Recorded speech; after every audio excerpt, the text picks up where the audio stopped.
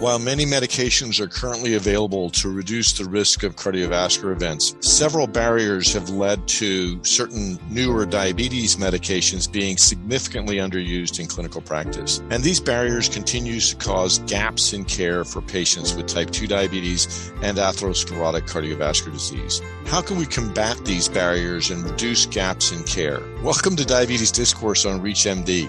I'm Dr. John Buse, and joining us to share highlights from the Coordinate study, which was recently published in JAMA, is Dr. Jennifer Green, who's a professor of medicine at Duke University in Durham, North Carolina. Jennifer, thanks for speaking with me today.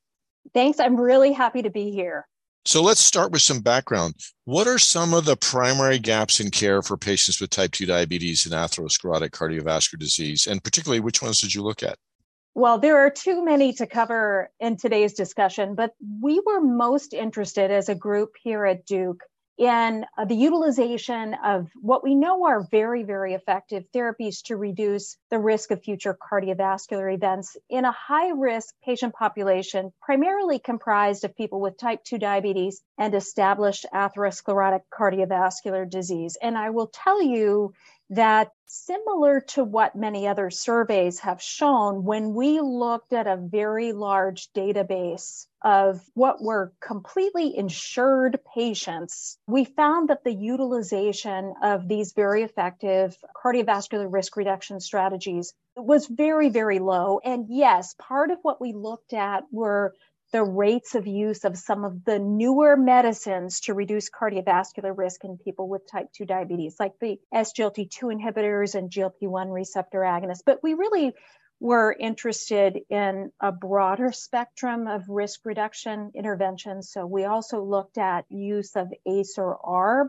by this patient population, as well as rates of high-intensity statin use. And so when we looked at how well people were treated based on prescriptions for these kind of three key elements of care, what we found was actually disturbing. And only about 3% of people were on all three of what we consider to be at present the foundations of risk reduction in people with diabetes and cardiovascular disease. And almost 40% of people were on none of those interventions. So it became clear, or clearer, shall we say, that we need to focus on actually translating what we know are effective therapies from clinical trials into the clinical care setting. So that was the driving force behind Coordinate Diabetes.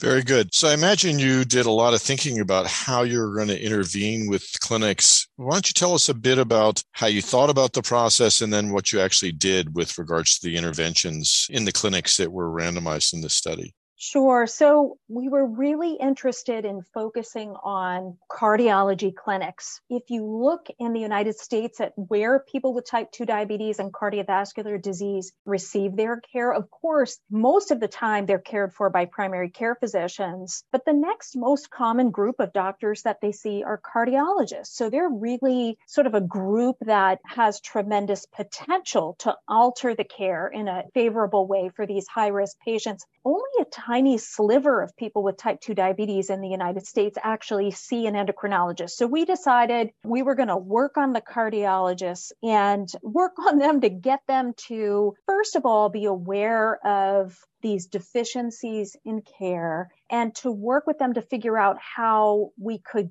narrow these therapeutic gaps. And the trial was a randomized trial where we actually randomized the sites themselves. So we randomized cardiology clinics who were engaged with the study to our intensive intervention or to essentially their usual care practices. And the intervention for the group with which we were engaged very closely had three main components. First, we met with them at first in person, but then during COVID, it changed to a virtual meeting. We talked with them about their local practices for delivery of care. We identified what their obstacles to the delivery of guideline-based care might be. So we started there as a next step, or the second of the three interventions. We talked with them about strategies to overcome those barriers. As you might glean from the name of the trial, we asked them to coordinate their practices, their care delivery practices with other care providers, such as clinical pharmacists or mid-level providers. And in particular, they needed to identify a specialist who was very interested in diabetes care. So it was team building and planning to change their prescribing practices. And then finally, during the course of the study, we routinely gave them feedback about how their patients who were also enrolled in the study were being treated and how many of them were on all three of these important therapies. Again, the high intensity statin, an ACE or ARB, or an SGLT2 inhibitor or GLP-1 receptor agonist. And so we give them feedback. We were available to answer questions that they might have about particular case management strategies if necessary. But those were really the three main elements of the intervention, all of which I would point out should be reproducible within most, if not all, healthcare settings. Wonderful. For those just tuning in, you're listening to Diabetes Discourse on ReachMD. I'm Dr. John Buse, and today I'm speaking with Dr. Jennifer Green from Duke about the Coordinate study, which looked at medication usage in patients with type 2 diabetes and cardiovascular disease. So turning to the results, what was the primary outcome of the study? The primary outcome of the study was a comparison of the percentage of patients enrolled at either the intervention clinics or the usual care clinics who were on all three key therapies at 12 months of follow-up. Although I will say there were a small percentage of people who, due to COVID, were only followed for 6 months. So in those patients, we used their 6-month data. But again, the percentage of individuals at those clinics who were on, again, high-intensity statin, ACE or ARB, or an SGLT2 inhibitor or GLP-1 receptor agonist. And I'm very happy to say that we did find at the end of the day that about 38% of patients who were enrolled at the intervention clinics were on all three of these interventions. Remember, our background work had suggested that only about 3% of such patients were cared for in that fashion. And usual care prescribing practices had improved too, but they only increased to 14.5%. So we had about a 24% absolute difference in utilization of these effective therapies between the intervention and the usual care arms.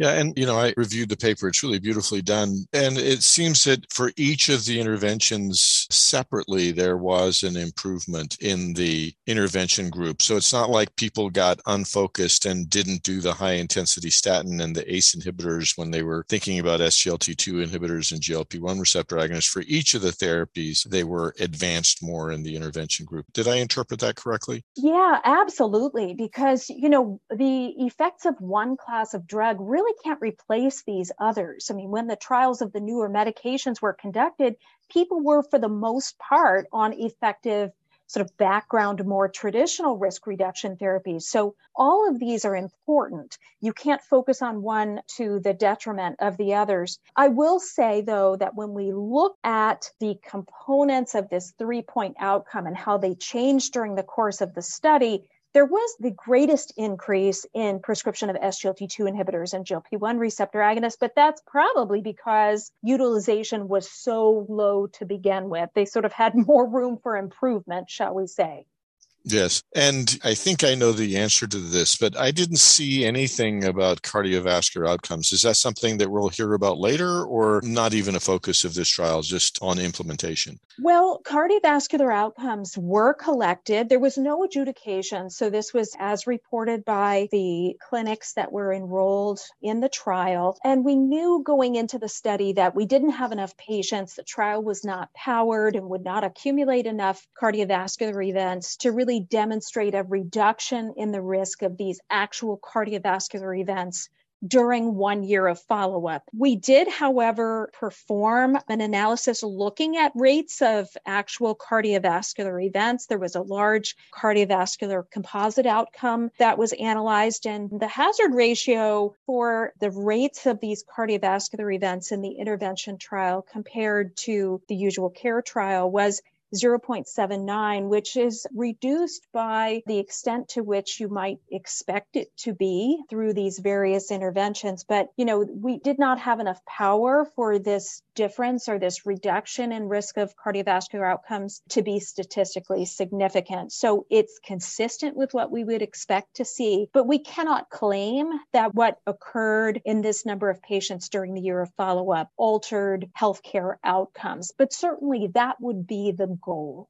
Understood. How do you think these results will impact the use of evidence-based therapies in clinical practice? Or put it another way, what would you recommend to our colleagues that are listening now with regards to how to move forward with this evidence? Well, we do actually have a website where many of the materials that we use to communicate with the healthcare providers at the involved sites and some materials that we used to educate and support patients who were enrolled in the study at those sites. We have that information available if people are interested in introducing similar programs to enhance delivery of guideline-based care in their local settings. And we plan to update those tools over time so that the information remains contemporary and fit for ongoing use. So that's one thing, is that we hope that this information will be understood to be relatively straightforward and readily reproducible.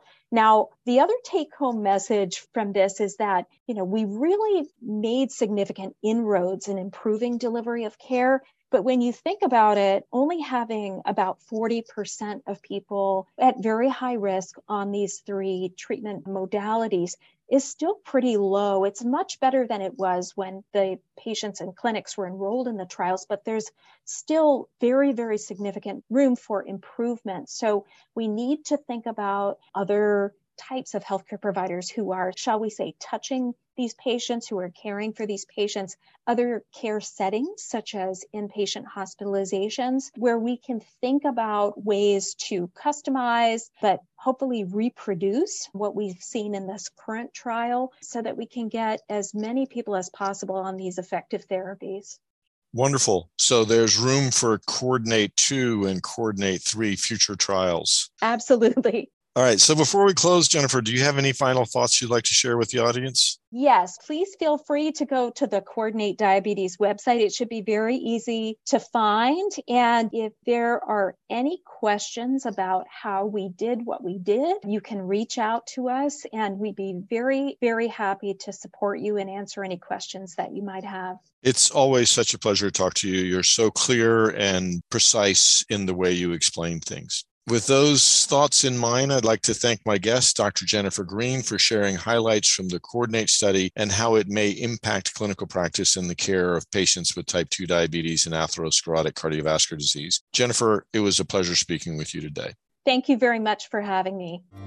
For ReachMD, I'm Dr. John Buse. To access this episode and others from our series, visit reachmd.com/diabetesdiscourse, where you can be part of the knowledge.